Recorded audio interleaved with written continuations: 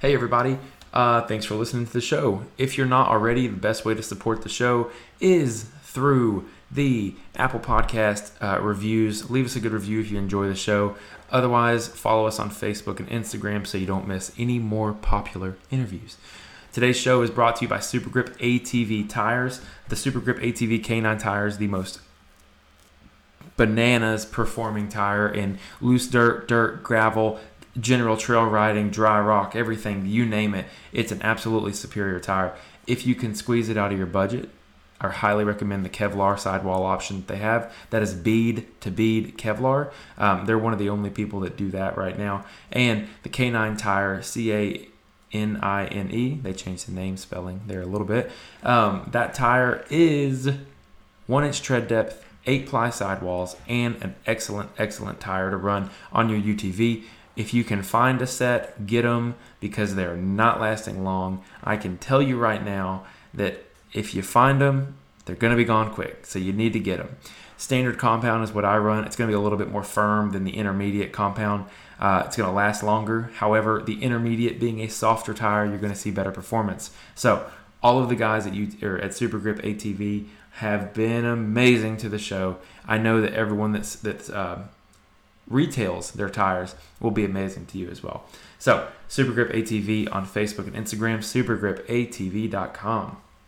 Dynojet is one of the best in the power business. One thing that I've always been really curious about is the Power Vision 3 tuner. I was someone who never really thought that tunes made that big of a difference until I put a tune on my machine, because let me tell you, it made a huge difference. I have the Stage 2, which just comes with a what's the word I'm looking for here? A standard tune for the stock exhaust. It also came stock exhaust option, a Trinity exhaust, and a few others. So right out of the box, I had plug and play power. I run the Stage 2, which includes a clutch setup and the Power Vision 3 tuner, and it goes all the way up to Stage 5, which has boost tubes, blow-off valves, clutching, injectors, and a massive turbo. Dynojet.com, Dynojet Research Inc. on Facebook and Instagram. Next but not least is Diddy's Big Block Race Shop. These guys are awesome. They are your number one source for Mark Williams off-road parts, specializing in off-road part sales, shock service, which is what I have done with them. Really excited about what we're working on there. Fabrication and wiring and plumbing of all different kinds. One of the most beautiful things that is happening right now is Chris, the owner of Diddy's Big Block Race Shop, is tuning a set of UTV shocks for me, and we're going to get those shocks figured out so he can have a plug and play valving setup. Basically what that means is you're going to be able to get in touch with Diddy's Big Block Race Shop. You're going to say, hey, my UTV rides like crap. Chris is going to say, hey, here's the price, here's our base, here's the base valving. We're going to make it ride 110% better. And then from there, personal adjustments if you carry weight, if you don't carry weight, if you have, 2 passengers that weigh 75 pounds or 2 passengers that weigh 900 pounds. Whatever it may be, Diddy's Big Block will give you the personal attention and the customization that you need. Diddy's Big Block Racing on Facebook and Instagram. Last but not least, the owner of iRate 4x4 has asked me to do this just a little different than normal, so I'm going to go ahead and go through it. This is normally where I would talk about iRate 4x4. That being said, again, we want to make you aware of Jeff Davidson and his story. Back in late July, Jeff was wheeling his buggy, and he and his passenger were strapped in with harnesses when his buggy rolled on its side and actually exploded. Being strapped in, Jeff was burned pretty badly, about 25% of his body, and there are several groups of people coming together to help raise some money for him and his family during this difficult time. There are 2 major giveaways that they're doing. One is for an extremely nice built rock crawler, and the other is for an extremely plush 48-foot toy hauler. 2 beautiful and over-the-top items they will be raffling off. The tickets are limited, and the drawings are going to be on October 3rd, so it's coming up very soon, guys. Please get this taken care of now. Not only will you be supporting a member of the off-road community, but you have a chance to win some really cool prizes. Both raffles can be found at irate4x4.com/Jeff. That is irate, IRATE 4x4.com/Jeff, Jeff. That's it. Really easy. Go there to get your links. Go there, and that has all the information to get to the raffles. the GoFundMe page, and everything in between. Next on the list is All Things UTV. Let me tell you guys something. All Things UTV has a RS1 diff swap option that you can just order. Comes with the actual differential itself, comes with the mounting plate. It's a really great option. If your vehicle did not come with that from the factory, it's a very sustainable, or should I say attainable, upgrade that you can have for your machine. I really highly recommend it. I'll do it at some point. I'm just waiting for my front end to blow up. So knock on wood that doesn't happen soon, but it always could happen. All Things UTV has crazy fast customer service speeds and crazy fast shipping. They're one of the best in the business. I highly recommend their Razor Aid tender springs and inner fender liners for higher protection of your vehicle. All Things UTV on Facebook and Instagram, and allthingsutv.com. Last but not least, our friends over at Infinite Off-Road want to give you 10% off the entire website. 10% off with code word ROCKS, ROCKS, will get you 10% off the entire infiniteoffroad.com website. That includes rock lights, light bars, light pods, wiring kits. Listen, I bought 3 of their wiring harnesses a couple weeks ago, and man, do they make wiring easy. I have everything on my car going through 3 switches that I got from Infinite Off-Road. It's been really great. I had a parasitic draw on my battery. Basically, my battery would just die every couple days, or not couple days, but every couple weeks or so. And it was because I did not have something wired correct, and the previous owner had a bird's nest in there. So I just bought wiring kits from Infinite Off-Road with my 10% off coupon. Got them all over here. Got everything sorted out, and man, is it better. Also, all of those wiring kits come in with built-in relays, so you can do the fancy strobes and all that other kind of fun stuff. It's great. InfiniteOffroad.com, Infinite Off-Road on Facebook and Instagram. Okay, guys, this is a big one. Brett from Polaris is on the show today. You'll find out a little bit more about what Brett's position at Polaris is, and I need to preface it like this, guys. I saw all of your questions, and I asked most of your questions, but there's only so much that we can discuss about the future. So with that being said, I say that you put your listening ears on, turn your magnifying glass to the maximum, really listen between the lines, listen what's being said, take some of the rumors, throw some of them out, keep some of them in mind. This is a great interview. I really enjoyed having Brett on. So without further ado, the mighty Brett from Polaris. Get a drink and gather round. Let's talk drivers. Let's talk rigs. Let's talk skill. You've got the best of the best in the off-road racing world. Have a seat at the table with us, and let's talk about racing on the rocks.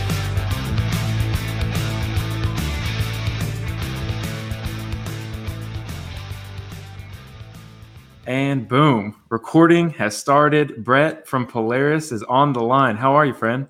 Good. How's it going? Man, I am so good. And I say this every time. I always have a short discussion with my guests before we get started. And this one, more than any, I'm so excited. I haven't gotten nervous before an interview in a good while. And I had one of those moments where I was like, okay, I need to get my thoughts in order here, and I need to kind of make everything organized, because I'll probably get on here and just ramble if I don't have it. So I'm excited. Yeah. And thanks for taking the time to jump on with us, and we'll go ahead and get right into it. Before we talk about the Polaris side, tell me a little bit about yourself in terms of what you like to do outside the off-road world, and how you got plugged into where you are now. Yeah, man. I live in Arizona first and foremost. I'm out in Phoenix, so I work remote. My position and my job, my role at Polaris requires me to attend a lot of races, obviously, and that for the most part takes place in the Southwest. I'm 6 hours from Ensenada or Baja, 6 hours from San Diego, 4 hours from Vegas. That's kind of our. I feel like I'm in a pretty central location to where a lot of our racers and racing organizations operate. I've been here for 25 years, a little more than 25 years. My family moved out here from the East Coast when I was just a young kid. My dad was a racer back east, and when we my family moved out west, he continued in his racing efforts. And, my family grew up kind of alongside the LeDuc family, Kurt LeDuc, and Todd. My dad was always attending races once he wasn't racing anymore himself with Kurt LeDuc.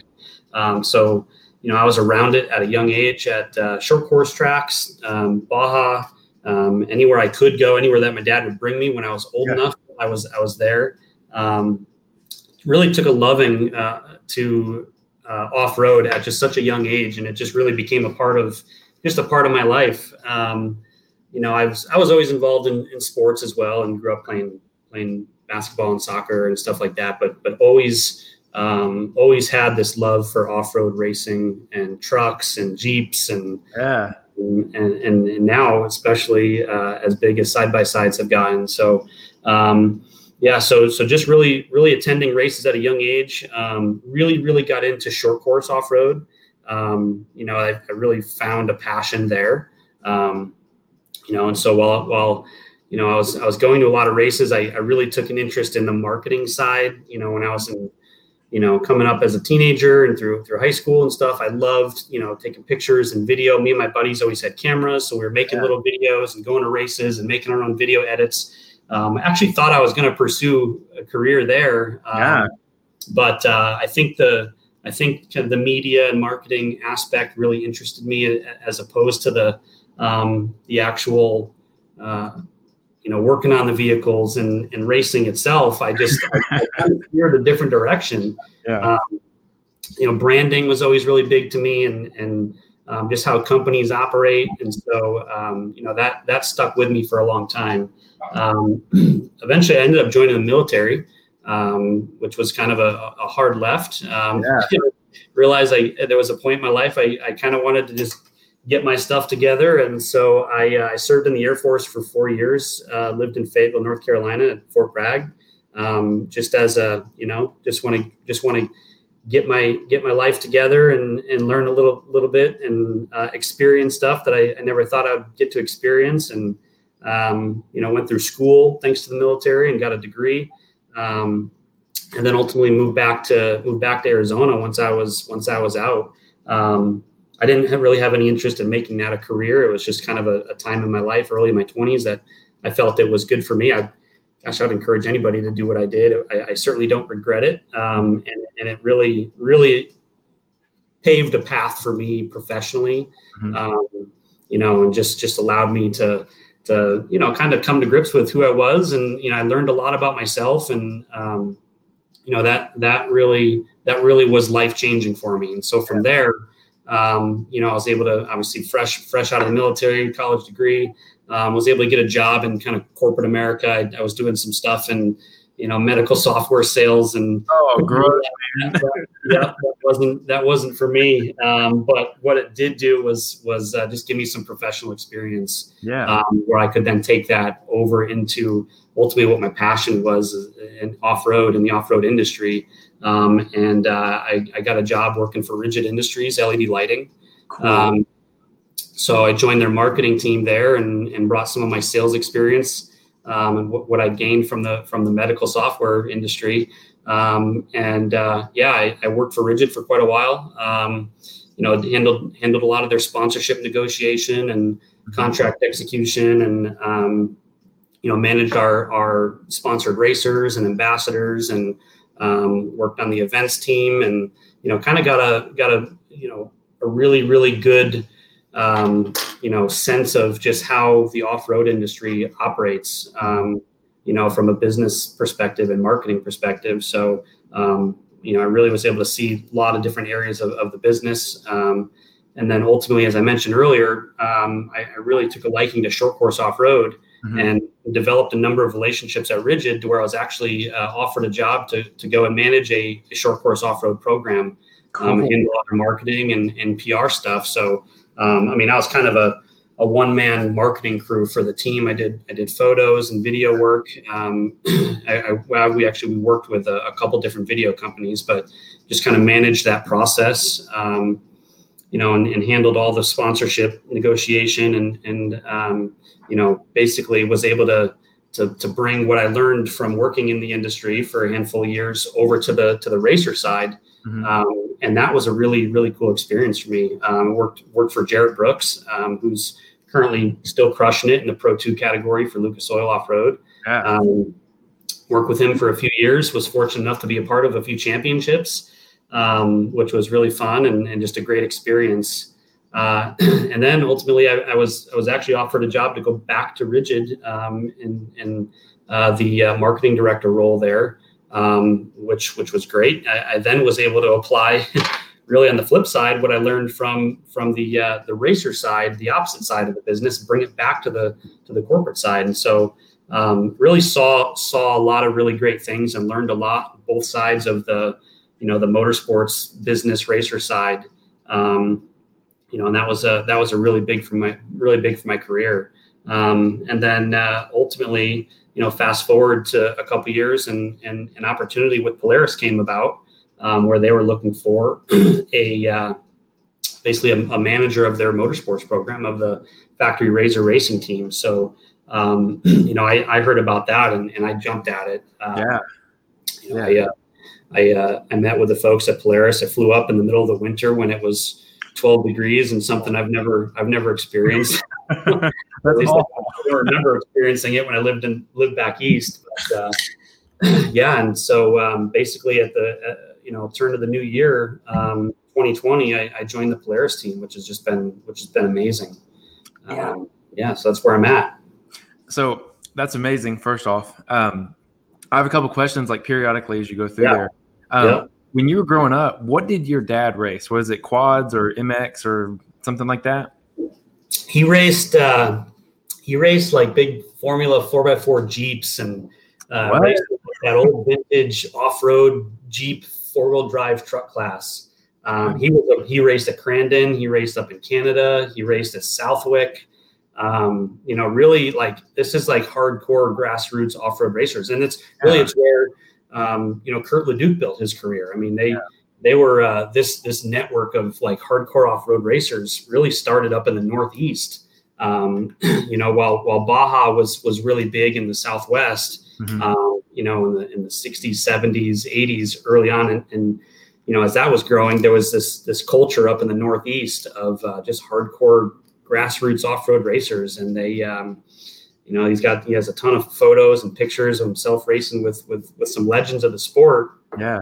Ultimately, like anything and like a lot of racers, it becomes quite a commitment and quite expensive. So for him, it was a hobby. But it certainly brought him to some cool places. He literally traveled from Connecticut all the way to Baja, like made road trips across country, then down to Baja with his buddies just to experience that when he was back in the 70s and 80s. So, he's pretty hardcore in the off-road. He's been around it most of his life, and it's been cool that I've been able to do the same. So, he raced at Crandon with Walker Evans and a lot of the legends of the sport there, and pretty cool. Yeah, that's a really, really cool, especially to be, just 1 degree removed from that. That's amazing. That's really, really cool.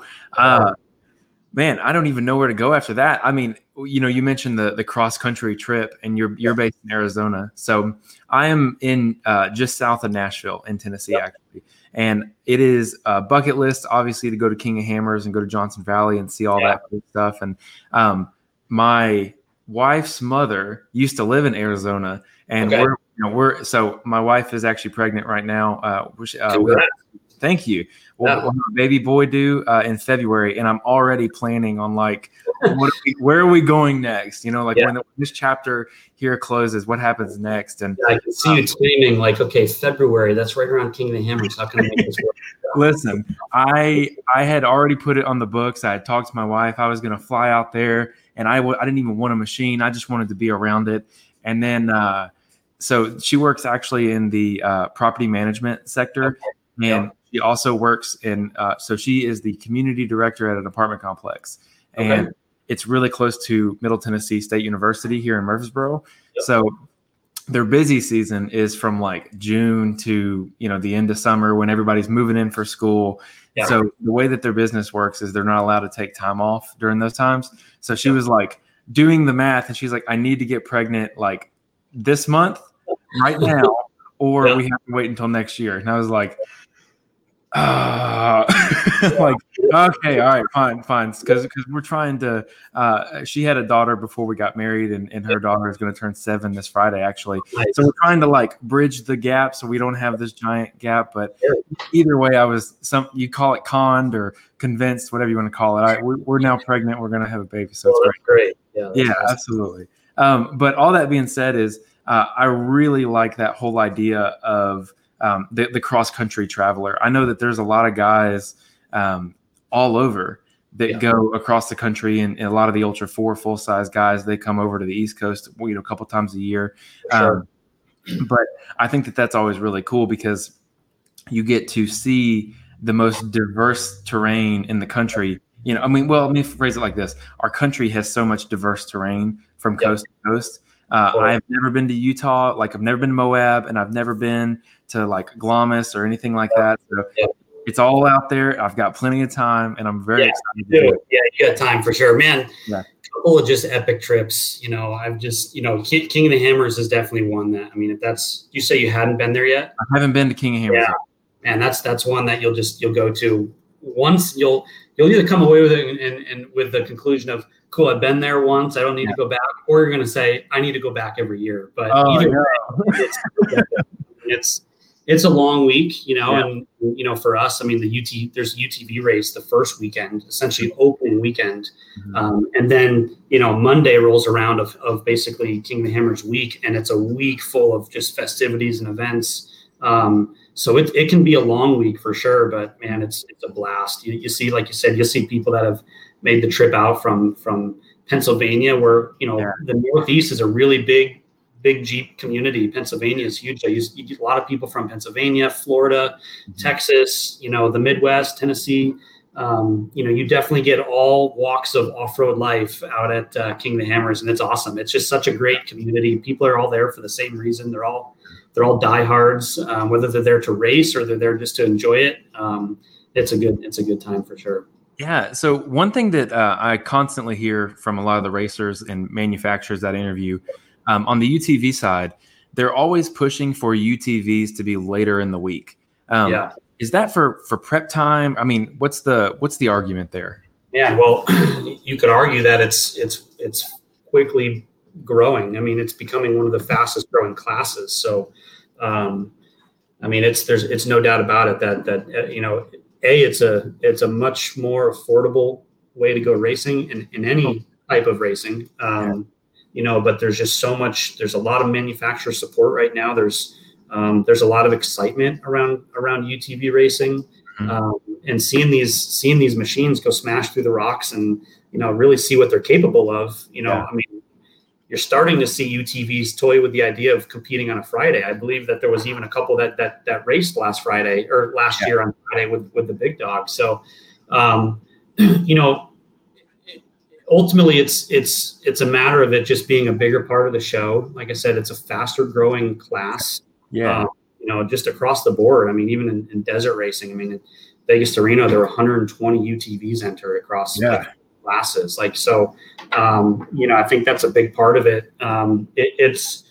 There's also a lot of racers that are racing in the 4,400 and the unlimited classes that, even race in UTV earlier in the week.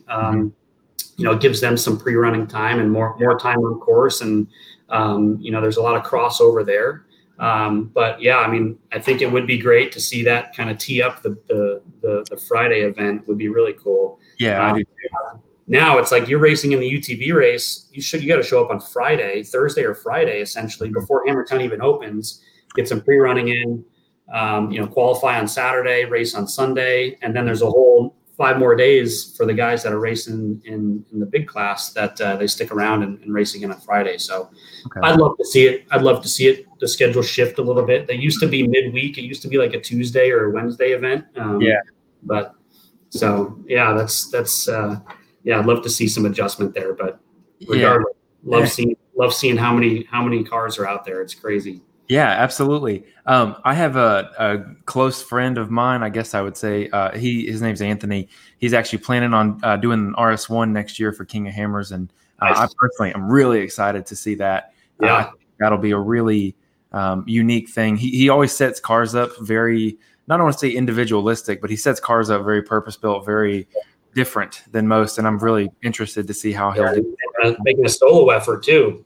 Listen, if there's anybody that can do it from my like circle of racers, it's this guy. This guy has no quit, and he actually just did Vegas to Reno as a co-pilot, and they had some parts failure, and it was long story, but he's one of the most committed. So, like I said, if it's going to be somebody, it's going to be him. Good luck, man. Awesome.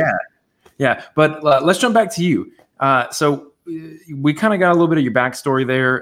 What do you do at Polaris now? You mentioned your title earlier. What do you do? How does it work? What's a normal day for you like in the office? Great question. Do a lot. There's a lot happening. So my primary role is managing our race team and our race program. So there's a lot of Polaris racers, and which is great. Can never have too many. Yeah. But we've got, we have a factory team that we work extremely close with. So really it's day-to-day communication with our racers on, just developing their program further, providing them with support where they need it. With a factory program comes, engineering support. And so, that's really a big part of our program is, while we have and invest in who we feel is the best UTV racers in the world, we also use that to gather information on the flip side. So while we're providing resources and parts and tools and a platform to go race and truly market the performance of these vehicles around our racers.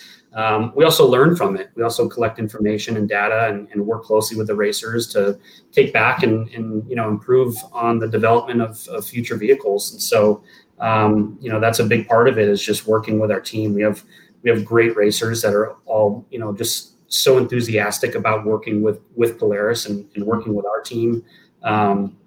We've got racers that are racing all different machines, which is great. I mean, we have RS1 racers, we've got, XP1000s, we've got Turbo S, Pro XP. So really diverse, throughout our RZR platforms, which is awesome because, there's just a lot that goes into developing these vehicles. So, and then obviously all the fun stuff of handling all the contract negotiations and working through developing new programs for, more entry-level racers and providing support to, race series that we don't have, large representation in. So identifying ways that we can continue to support racing and improve, across the board. I also work really close with I'm a part of the RZR team. So, I work alongside just an incredible team of people, between our brand managers and, events teams and social media, new product development. It's just such a fun team that are involved in just so many aspects and elements of the RZR platform. It's just fun to be a part of. So yeah. Cool. I would imagine that would probably that would be a great group of people to work with, especially everyone from the racers to your coworkers on the marketing side and all that kind of fun stuff. So that's amazing. Yeah, I just I told you this a little bit. I'm a bit of a I don't want to say how I'm going to say this. I was going to say fangirl, but I don't like that. We'll say I'm a really big fan of the UTVs, the side by sides, and I really have a special place for RZR. That's the machine that I started with. That's the brand I started with. That's awesome. I think that a lot of there's a lot of individuals out there who this is what they do, and I've kind of learned more of as I've been on the podcast that these guys who race who aren't I don't want to say aren't factory supported, but there's a lot of guys who race with no sponsorship at all, whether it be from third party or, just so-and-so's auto garage down the street. They just all out of pocket and all the man hours and everything. And it didn't make sense to me at first because I kept trying to figure out, why would someone dump their savings, their time? They have and again, I don't hope no one that's listening takes offense, but you have nothing else but your race team. Your race team is your life, and I get it that there's a lot of memories and things there, but do you guys as the Razor team ever feel, I don't want to say that pressure that those people like that, or the big community behind it? For example, we had a short little discussion about the post I put up on Facebook. You saw, a lot of the comments there, and people are extremely passionate about their machines. Do you guys as a race team or the Razor team rather, do y'all feel the pressure of people's passions like that? Yeah, I think so. I do specifically. And I think can't speak for everybody on the team, but I feel like, as the Razor team and the Razor brand, we're committed to, keeping these people. We feel like we built this, right? Like Razor's been around for a long time, and obviously Polaris has been around for decades, but I think there's just such this core following of Razor enthusiasts that, we need, in everything that we do, we have to remain as authentic as possible and relatable to these consumers, whether they're racers, whether they're just, weekend warriors, whether they're thrill seekers. Like there's whether it's on social media or the content that we're putting out or campaigns that we're running, I think it's just really important for us to like I said, remain as authentic as possible and truly feel like we're connecting and reaching the enthusiasts, and so it's a lifestyle. And then from a racing standpoint, I feel the same way, if not stronger, where, there's people that are racing, like you said, that are, shoestring budgets. They're putting everything they have into it and then really, when you think about it, what do you get out of racing? Yeah. You lose a whole lot of money. A lot of money for, in many cases, 20 minutes of adrenaline, and then you wait another month to do it again, and for those people, that's just how passionate that they are. Like you said, there's memories, and, it's truly a community. The racing community is that, it's really strong. I think there's different markets, and there's different, segments of off-road where you get the Southwest community. There's this really strong passion on the East Coast that I'm learning more and more about, which is really cool. And, even considering that, we're still learning. I'm still learning about the East Coast and how off-road over there and the culture is so different than it is on the West Coast. And so for us, we need to do our job and as good of a job as we can to make sure that we're supporting those racers as well, because they put everything into it. This is like their life, Yeah, absolutely. Many racers do it just for fun. A majority of them are doing it for fun, heavy majority, where very few are doing it to make money or making a living off of it.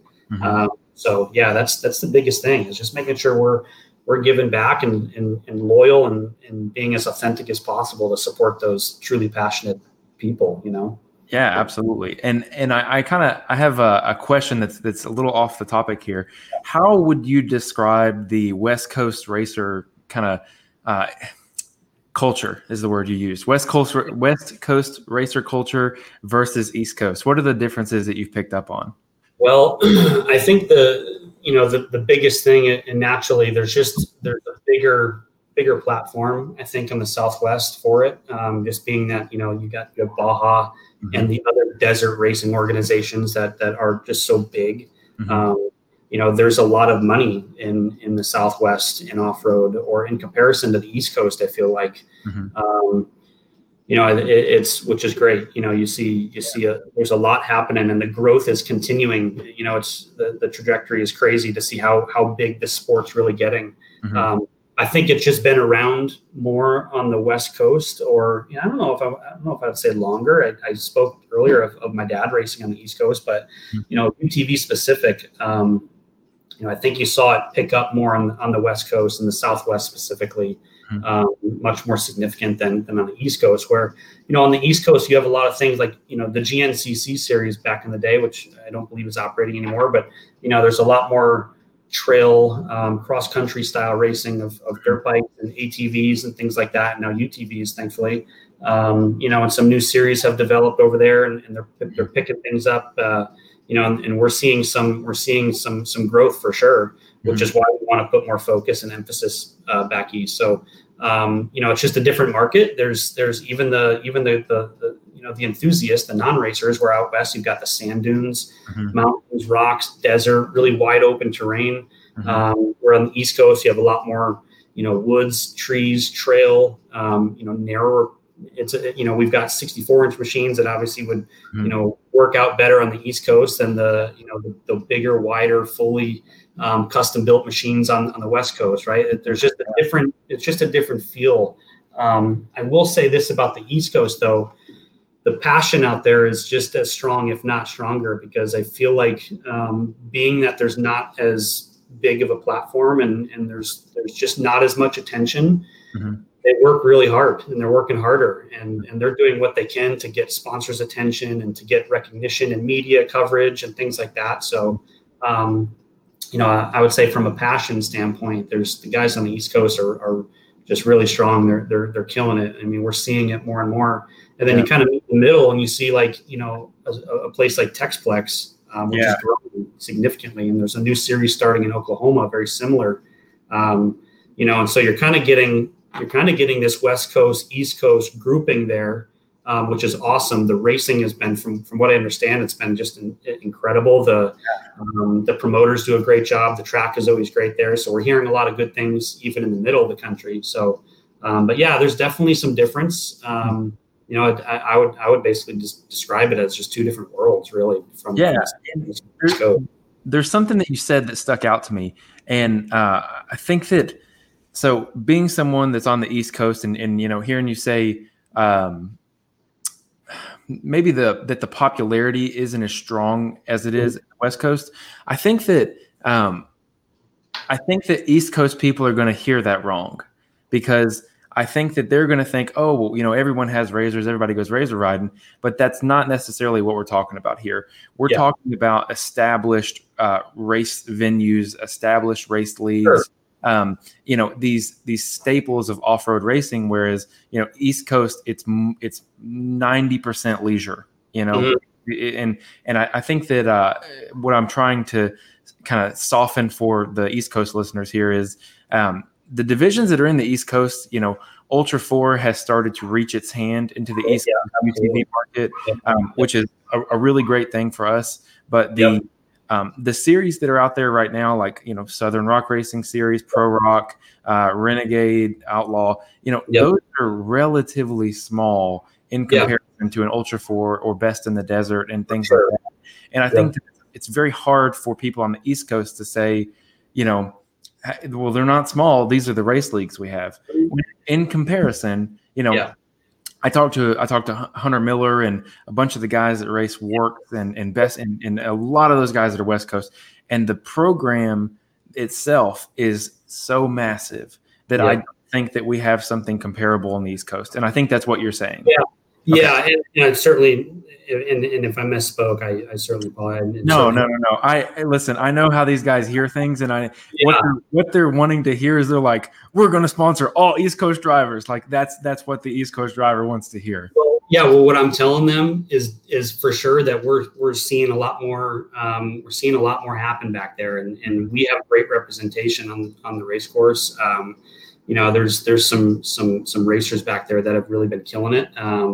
And which is why and they're so passionate that they're bringing it to our attention too. Say, look, you guys got to see what's going on back here, because it's, there's some really good things happening. There's some big series that are picking up, and we want you to be a part of it, which is why we want to. I mean, we certainly listen. We when we hear something, we'll certainly do whatever we can to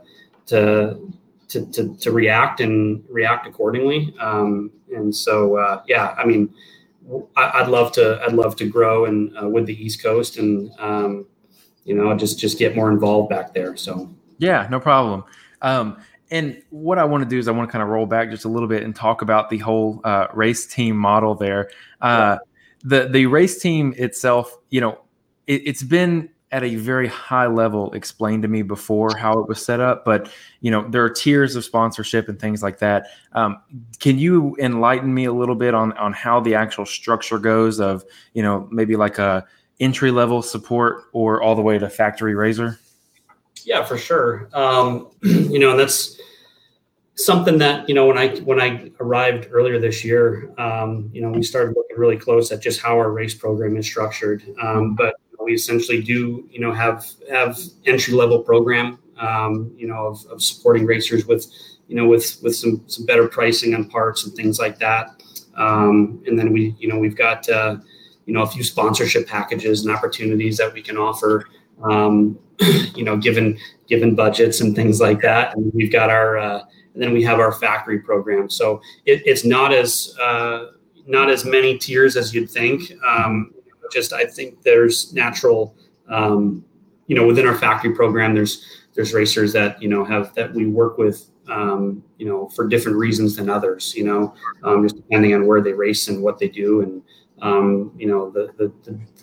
the type of program that they're running and things like that. So, there's really no standard. Like I said, it's really programs that we build individually around the racers that that we feel strongly about, that they're going to give us the best chance to be successful. So, okay. But yeah, I mean, entry level, we want to help as many racers as we can. It's a matter of just, identifying who those racers are. Typically, if a racer does come to us and looking for support, we typically run through a process of evaluating their program. What type of program do they have? Where are they racing? What's their schedule? How do they promote themselves? What other partners do they have? Things like that. So there's certainly an evaluation process that we'll go through. But and then there's natural progression from there, moving up the ladder. Gotcha, and that makes sense to me. One thing we'll say it just because, but it's not necessarily just it's not necessarily just one, they're a successful racer or they're successful in promotion and social media and things like that. It really is a marriage of the entire package that makes you attractive to, I would assume that would be the case. Yeah, no doubt about it. I mean, I think with racing specifically, you can look at it a couple ways, because there's really interesting, really interesting piece of information that once, as we explore through, different racers' social media accounts and things like that, as we looked at, you want to know something about a racer, you go to their social media page, right? You definitely just kind of get a feel for how they operate and what they do. But you won't always notice the highest following for a lot of these successful racers. You may, in comparison to, we sponsor and even at a factory level, racers that, have only a couple thousand followers on Instagram or Facebook or whatever the case may be, but they're just straight up racers, just hardcore racers, and they win, they perform. And so for us, being able to work with someone like that, we're able to promote that they're winning races and that platform is winning races, and they're putting this platform through the harshest terrain in Baja or King of the Hammers or wherever it is. It's definitely not always about the following, but definitely how they promote themselves and how they present themselves is a big part of it. So, and then of course there are racers that have, massive social media accounts and followings, and they're looked at a little bit more as an influencer, and then on the Razor team, we truly have those. We have influencers and brand ambassadors that don't even race, and we work with them for different reasons, and they have larger followings that we can help. They can help us promote the product and things like that. So definitely depends on the person, and then specific to racing, just really, really how strongly we feel about their program in general, and getting to know them as a racer and how they operate, how they prepare. That's a big part of it. You've got racers that may prepare for 2-3 weeks before a race, or maybe 2-3 months before a race, and ultimately, that you're going to get a little bit more out of that guy that's putting a couple months into this and testing and doing whatever he can to ensure that he's going to be successful. So, but there's definitely some different programs that we work with for different reasons, but it is really interesting when you start looking at the social media followings of some of our racers. It's really, from a racing standpoint, as a manufacturer, it's about the performance. Yeah, absolutely. And it is funny because being someone who is a race fan, I'll go find such and such that has been blowing this series out of the water, and they have like 600 followers, and you're like, what? And you're just and occasionally they'll post a picture like great weekend this weekend, or here's my car, and you're just like, man, if you could just have some help, or if you could tie up this loose end, if you could not get on the podium and drop the F-bomb, like there's the layers to these things. So there's a blend. I mean, of self promotion and their own ability to market themselves and their social media following, and then performance. Ultimately, you find someone that you can meet in the middle there, and you got a pretty good candidate. But we all different programs with different racers for different reasons. Absolutely. Okay, I think that is a conclusive answer on that. Let's see here. Okay, is there? You mentioned kind of looking towards the East Coast for not necessarily more support, but the magnifying glass is getting bigger on the East Coast. For sure. Is there anything in particular that you guys are looking for or looking directly at, or is there things in the West Coast that you are carrying over, like, hey, we're looking for this kind of quality in a driver, or is there a race series that you guys are looking at? Do you have any indicators?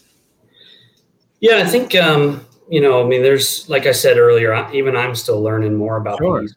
I've been in the Southwest most of my life, but I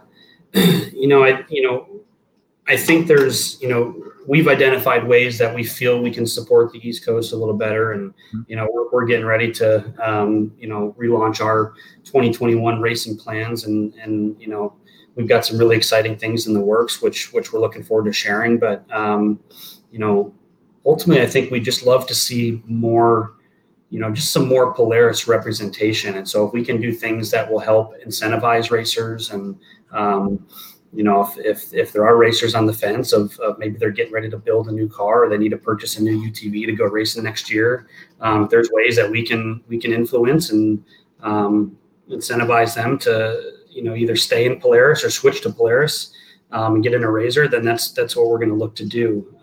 It's the growth is just, it's there. We see it. And, and even on the West Coast too, there's opportunity where we can even make adjustments on the West Coast. But yeah, we've got some cool things in the works that we're excited to talk about here in the coming months as we get closer to 2021. But I think in general, we'd love to support the East Coast just across the board more than we have. There's some great competition out there, and that's the thing. Even you look at Texplex for perfect example. There's a lot of Can-Ams and Yamahas and things like that out there. So we want to do what we can to level the playing field, so to speak, back there. So yeah, I think that's, how do I say this? There are things that make me very hopeful that are like things that are coming in the future that I think that will definitely level the playing field. It's very exciting, and I'm very excited to see that that's where your ship is pointed, in that big uproar of promotion and a big uproar of we're gonna kind of take a step forward, and we're gonna bring it all with us. And that kind of leads me to my next point here, and then I have a few more things, and then kind of just some questions for you. But as the new race team manager, where is your compass pointing? And again, this is based off of my current, I guess, thoughts and feelings, not factual at all. But there has been a big surge by other UTV companies and manufacturers. And it feels like Polaris is in the middle of a step right now. And I'm curious, what do you have in mind to make that next step go past the competition? Yeah, it's a great question. I'm sure it's an easy question to answer. Yeah. Well, you're definitely seeing more manufacturer support from, even like the Hondas and Kawasaki, and, which is exciting for the sport, no doubt. So for us, we just recognize that as like, okay, we have to continue to step our game up and continue to, stay ahead of the competition, so to speak. And, no doubt the competition is tougher than ever right now. So just recognizing that there is that much more manufacturer support involved, and more brands getting involved in racing. I mean, I think at King of the Hammers last year, there was, gosh, between us and Can-Am and Yamaha and Kawasaki, Arctic Cat. Yeah, everybody was there. It was amazing. So I think just that alone, we just understand the importance and the significance of just maintaining a high quality program and putting out what we feel is the best product, giving as much support as we can and resources to our racers to be successful. Ultimately, everybody every year is going to continue to step their game up. So we've got to do the same. And I don't know if that answers your question, but we're ultimately, I think just across the board, we're seeing just a lot more happening in the UTV space with manufacturers. And so we're going to continue to develop and continue to get better every year. Yeah. And that does, because manufacturer support is huge. And for people who, are a little bit more weekend riders and things like that, the only interaction they have with the manufacturer is, going to their dealer and either A, buying the machine, or B, trying to get like a recall or something. That's as far as it goes for the leisure person. But on the race side, it means a lot more to, not only, you guys are always on site and things like that at King of the Hammers, that's kind of like standard, but there is there's an oomph behind being there that you guys can bring, which is encouraging. I think that's really cool. And I think that will help kind of the wave push harder as, the end of the year rolls around next year. And, I would have to say, I think that we are in for the most interesting King of the Hammers in this upcoming year. Yeah. I would not argue with that. It's going to be a good one. I mean, we're obviously looking for redemption there. Sure. I mean, we've got a decade worth of success there. And so last year didn't go as planned, but we're going to come back out swinging, and we're going to, that's every year. That's, we circle that on the calendar as like, that's a big one, Of course. So we're looking forward to it again for sure. Yeah. And so all of my next topics and questions are kind of all, machine related in terms of directions of where you guys are going and things like that. So obviously I've driven the XP platform. I actually have driven a Turbo S, but not for a whole lot of time. I've owned an RS1 and I've driven a Pro XP for, 4 or 5 hours. So I had a great time doing it. Yeah. I will tell you this, and I've said it before on the podcast, and this isn't me just kissing ass. The Pro XP is an awesome car. Yeah, it's amazing. Oh gosh, man. So everyone got hung up on the look, the change of looks. Look, people hate change. It is what it is. Okay. I think that the black and orange Pro XP you guys dropped for 2021, boom. It's like my Halloween dream. It's awesome. It really just hit with me really well. And we did the limited edition runs. People like that stuff. Limited edition. People kill for that stuff. And so, we saw that as a really successful launch. The Pro XP itself, like you can't, say enough about the overall experience of that machine. We're seeing more and more of them in race environment, which is great. We had Mitch Guthrie, Mitch Senior, handful of teams raced at King of the Hammers last year. We came close there, but we're seeing them more in the desert. Seeing them back east, we're seeing them in the Work Series, Lucas Oil. So it's definitely cool to see that platform specifically take off. It's definitely gaining some traction for sure. Yeah, I would agree with you. And again, I think, the whole like looks debate, I think that's kind of worn off by now. And I've told everybody this, you can't hate on the Pro XP until you get in and drive one, because the creature comforts are awesome, but that's not the point in my opinion. For me, you get in that thing, it steers beautifully. Like that alone makes that the best machine you guys have ever made, because you can almost turn underneath yourself. It really is something that you guys nailed. And it's so much so that it would, if you gave me a 1000 XP and made me pay again for it, and I had the Pro XP steering, I'd do it. It's great. Seriously, it's an excellent thing. You guys have really nailed it. So I'm pretty high on that car. Again, let me ask you this. I don't see a lot of Turbo S's out at King of the Hammers, and I could be like misremembering, but I don't recall seeing very many this year. Again, it was the release of the Pro XP year, so I'm all that. But yeah, there were quite a few. There. I mean, at least from our factory team, we had quite a few out there. Wendy and Kristen Matlock, both in the Turbo S. Brandon Sims, Sarah Price. That's right. Campbell's. So, yeah, I mean, while a lot of the excitement was around the Pro XP, and we definitely had a fair share of Turbo S out there, and they kill it as well. That race is just brutal. I mean, there's certainly still a lot of buzz around the Turbo S, and especially out west. I mean, it's a wider machine. In the desert, it's certainly a fan favorite out here, at least in Baja. But yeah, there were a handful, and I think we'll continue to see a pretty even split. Which we want to see. We want to see all of our platforms out there at some capacity. So, but yeah, it's we'll see what direction we go this year, and kind of see where that trend. We work with each of our factory racers, in a sense of making sure that they're comfortable in the platform that they're in, and what we work together on determining what's the best platform for each racer. Sure. Certainly continue to see an even spread across our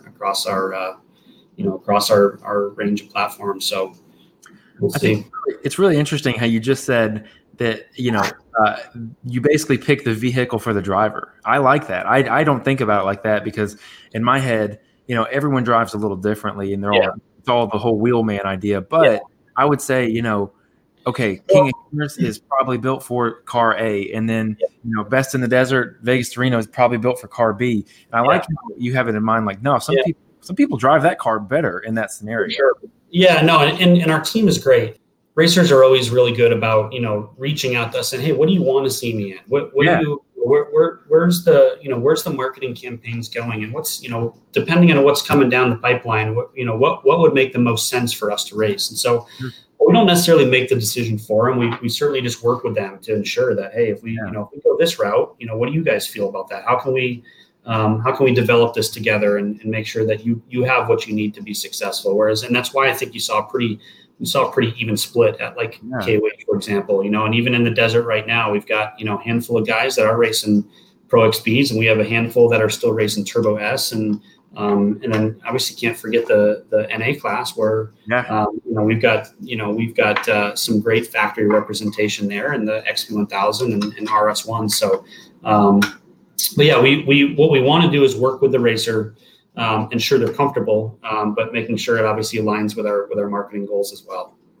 Do you think that we'll see, potentially Turbo S Rock and Trail? I know we have the Velocity and the Dynamics version, but the Rock and Trail version of that car ever a possibility?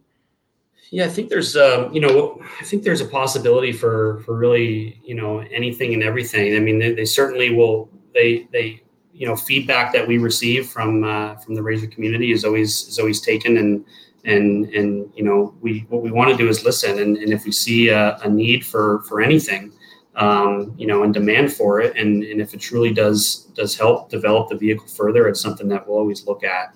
Hard to say what is and isn't coming, and what the plans are in the future, but I'd say anything's on the table at this point, and if it comes to developing the vehicle and providing a product that we know is going to sell and perform well. So, well, with that, I mean, what is where I kind of mentioned it earlier, but the next steps for Polaris? What do you guys, is there something on the door? Is King of Hammers going to be the next time that we're going to see, the big Polaris push? Is there anything else coming in the pipeline? I mean, if you can talk about it, if you can't,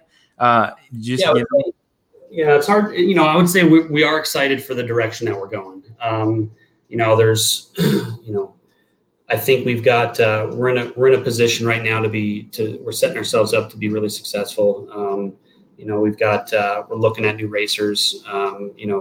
Looking at expanding the roster, looking at areas where we don't have strong representation. What we want to do is just continue to grow that Razor race team across the country. Definitely some big opportunities out there that we're looking at. I think it's just a really exciting time to for Razor and for UTV racing in general.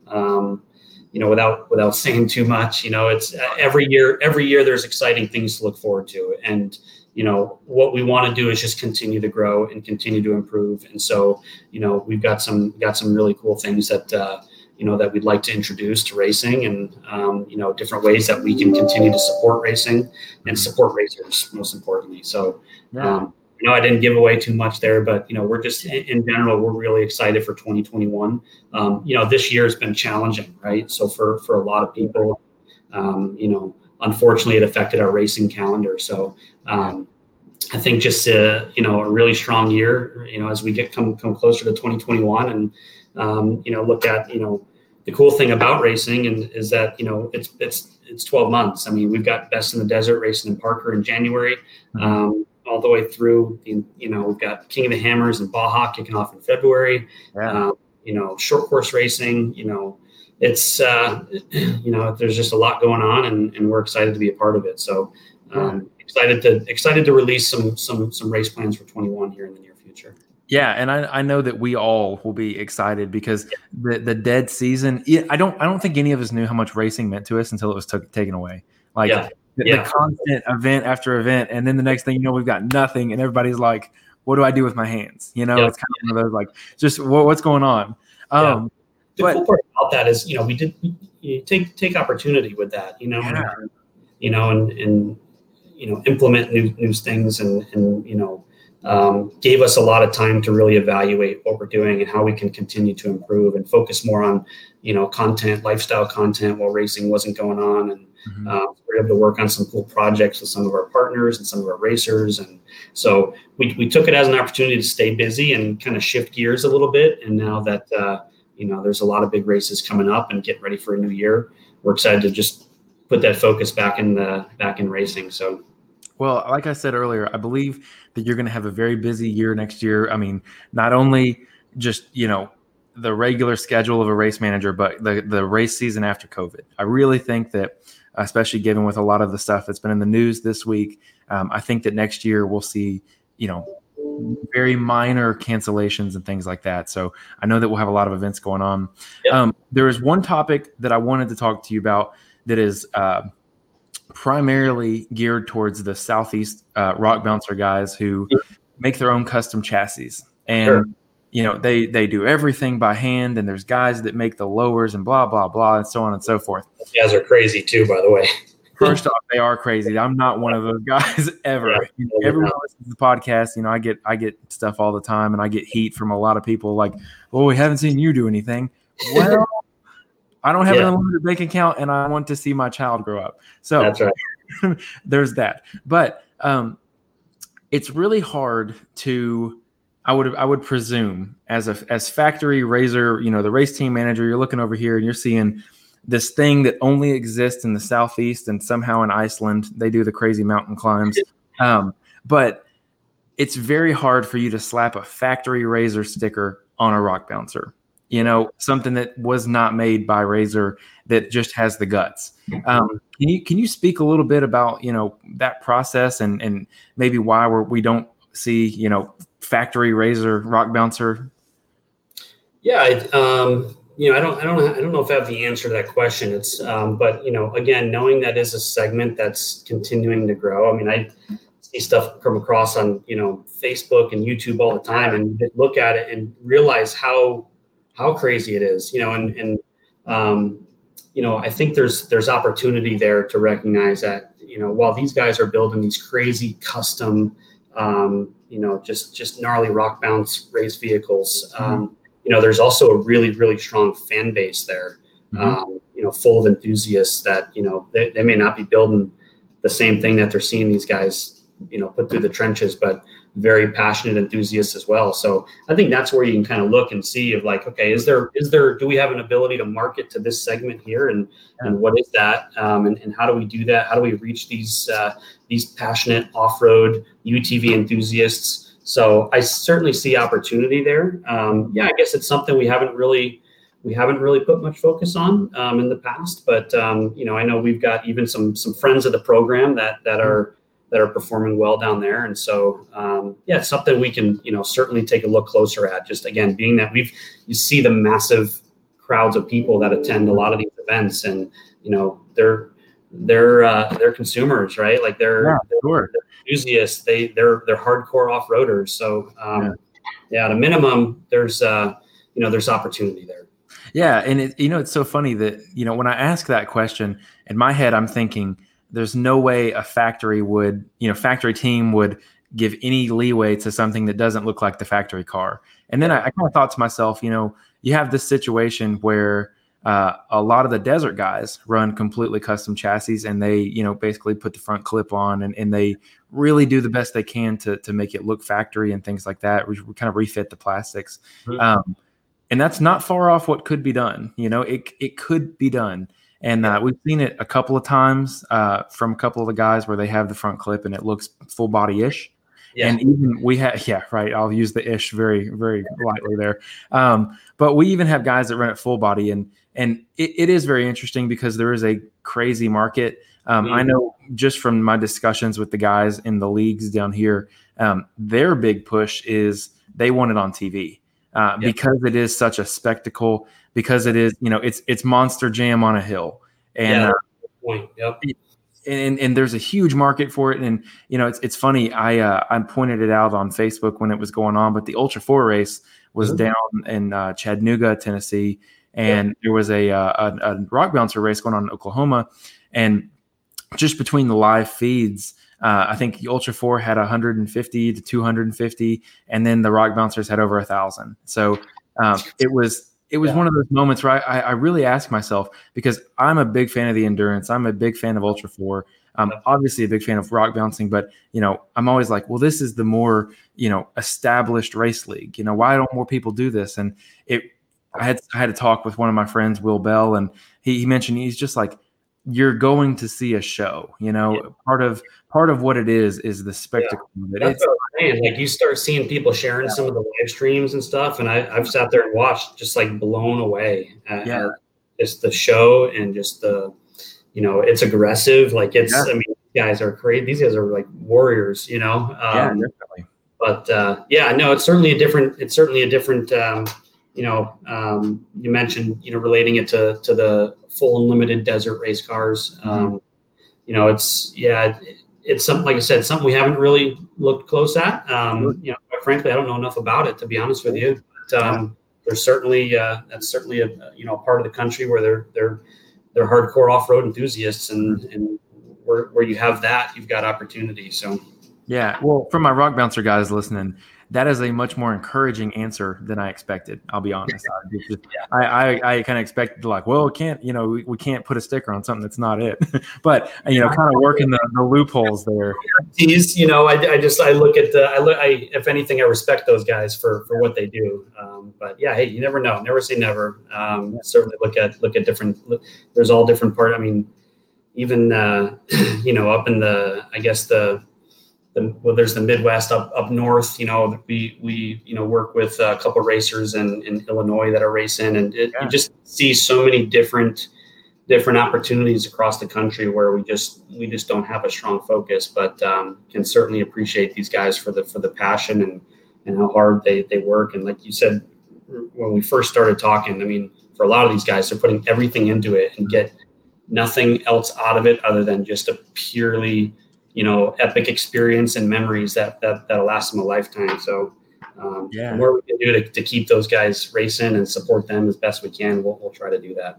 Yeah, and I think you just jogged my memory. You said earlier that some of the people that do this kind of racing are just thrill seekers, and I had thought about that because there are videos you'll find on YouTube from these guys out east, especially, and you're just like, what is wrong with you? What did you smoke before you tried to do this? Because, man, that's crazy. And I never really put it into perspective, but that's the weekend guy that'll go out and send his car up a crazy hill, total it, and get out and just be like, that was awesome. And it's just a special kind of person. We'll say it like that. For sure. Then they go back home and go to work on Monday and work hard, and they go back out Friday, Saturday, and do it again. Yeah, exactly. And I haven't found the right word to describe those people, but I like thrill seekers. I think that's a good one. But that's pretty much all I had. We ran through my entire list of things here. A little bit of this, a little bit of that through there. Is there anything that we didn't get a chance to talk about that you would like to? Yeah, I don't know. I think we covered a lot. We covered a lot of ground. I think you got a lot out of me, and if anything, just hope that we can continue to look at ways that we can improve and continue to grow our Razor team across the country. And we truly appreciate the support that we receive from racers, regardless where they're located and at what level they're racing. They truly keep us going, man, and it's awesome to have that support in the racing community. Yeah, absolutely. Well, we are more than blessed to have you guys out there. If it wasn't for y'all, we would have nothing to do. Well, I'm sure we'd have some kind of other like horrible or something like that. Yeah. But with that, Brett from Polaris, thanks for being on the show, man. I really appreciate it. We'll close it out and we'll hang out for a few minutes and talk. Appreciate it. Thanks a lot. Thanks for having me. Hey, everybody. Thanks for supporting the podcast. The best way that you can do that is make sure you follow us on Instagram, Facebook, and if you're on Apple Podcasts or have an iPad or iPhone, however you're listening, Apple Podcast reviews really help the podcast get noticed. Thank you. Today's show is awesome. Today's show is brought to you by Super Grip ATV tires. Obviously, you guys know I'm a big fan of these tires. I'll be running them on my car for the foreseeable future. My Super Grip ATV K9 tires. Just so you guys know, they're not using the K-9 name for the tire anymore. It's actually going to be fully spelled out as Canine K9.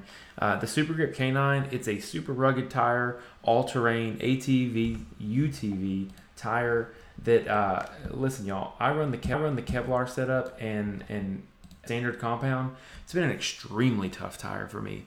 If you've been a listener to the show for any length of time, you know that I have put them through everything, every kind of terrain, a little bit of this, a little bit of that. They work excellent in all those loose hill climbs, any kind of dirt riding, gravel road, general trail use. They're absolutely awesome. They hook really well on dry rock as well. I'm super stoked to have these on my machine. Super Grip ATV. It's a crazy 8-ply rated radial construction with an amazing rubber compound that's offered in the standard that I run and the intermediate that is available. I was going to say everywhere, but as you guys all know, it's a hard time to find parts and tires and wheels and things like that with everything involving the pandemic. So get them if you can find them. I run the 30-inch tall tire, but they make a 27, 30, 32, and the illustrious 35-inch tall tire in both the standard and the sticky compound. So make sure you guys are keeping an eye out for those things. SuperGripATV.com, SuperGripATV on Facebook and Instagram. Next, DynoJet Research Inc. I'm going to give them a short plug, but man, I really can't tell you how much the Stage 2 power package that I bought from them for my Razor really gave me not only a whole lot more pep in my step, but it also gave me a lot more customization. From this point on, I've kept all of the clutch weights, and I kept the piece of paper that tells you how to clutch things, like where to begin to clutch things for different ride setups. So if I ever choose to move to a 32-inch tire, or if I choose to move to a 35-inch tire, I'll have the ability to adjust my clutch. And the most beautiful part of it is my 30-inch tire right now is what my clutch is set up for. If ever in the future I want to change it, make the point of engagement on the clutch different, all I have to do is go in there and play with it myself and enjoy the experience. DynoJet.com, DynoJet Research Inc. on Instagram and Facebook. Next is Diddy's Big Block Race Shop. One of the best in the business, let me tell you.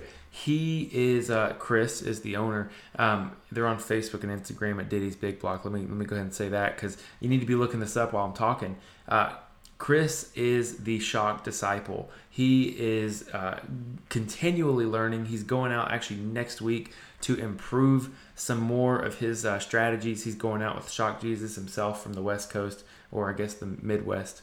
But some of the things that Chris does, obviously, is shock tuning, shock refurbishing, getting you sprung, valved, cleaned up, added reservoirs, whatever it needs when it comes to your shock setup or suspension, Chris is the man. He is also the #1 source for Mark Williams off-road parts, but he does specialize in off-road part sales, shock service, multitude of fabrication, wiring, and plumbing as well. Now, he can take your rig, if you drop it off from, at step 8 of 10, he can take your rig to step 10, no problem, and he can get you all the way from 0 to 10, turnkey build. Just reach out to them on Facebook or Instagram at Diddy's Big Block Race Shop. Okay, so this is kind of an unusual one, but this is for a good cause. I wanted to bring this up. This is usually a slot where I would talk about the iRate 4x4 website. And that website is a forum for tons of information, whether it be full-size, UTV, any kind of racing, any kind of build you could think of. There's information there. But the guys over at iRate 4x4 wanted me to make you aware of Jeff Davidson and his story. Back in late July, Jeff was wheeling his buggy like any of us would be. He and a passenger were strapped in, fully harnessed, and it rolled on its side and actually exploded.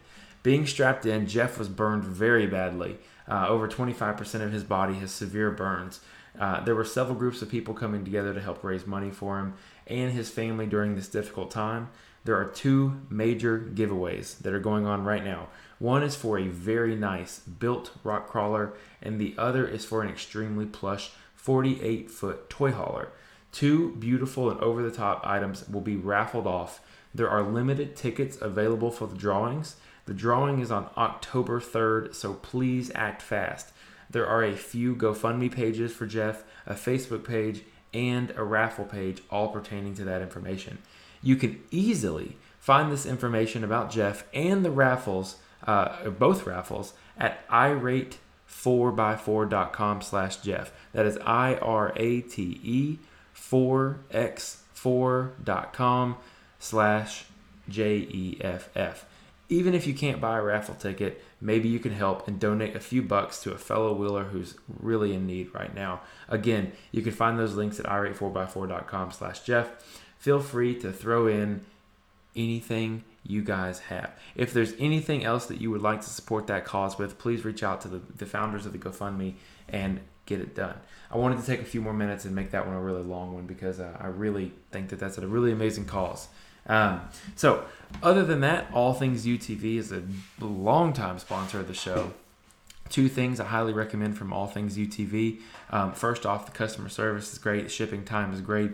It's pretty often that things get overnighted. If Dustin himself sends them, they'll be on my front door the next day. It's pretty amazing. But the 2 things I recommend are the Razor Aid tender springs. They give you a little bit more ground clearance that you lost with your tender springs, and they make your ride 80% better. One of the most beautiful parts about this is it's got a lifetime warranty on all the Razor Aid tender springs, so there's no worry about ever having to pay attention to them again. And the most wonderful part is it takes your UTV and converts it from a tender spring setup to a fully dual rate spring setup.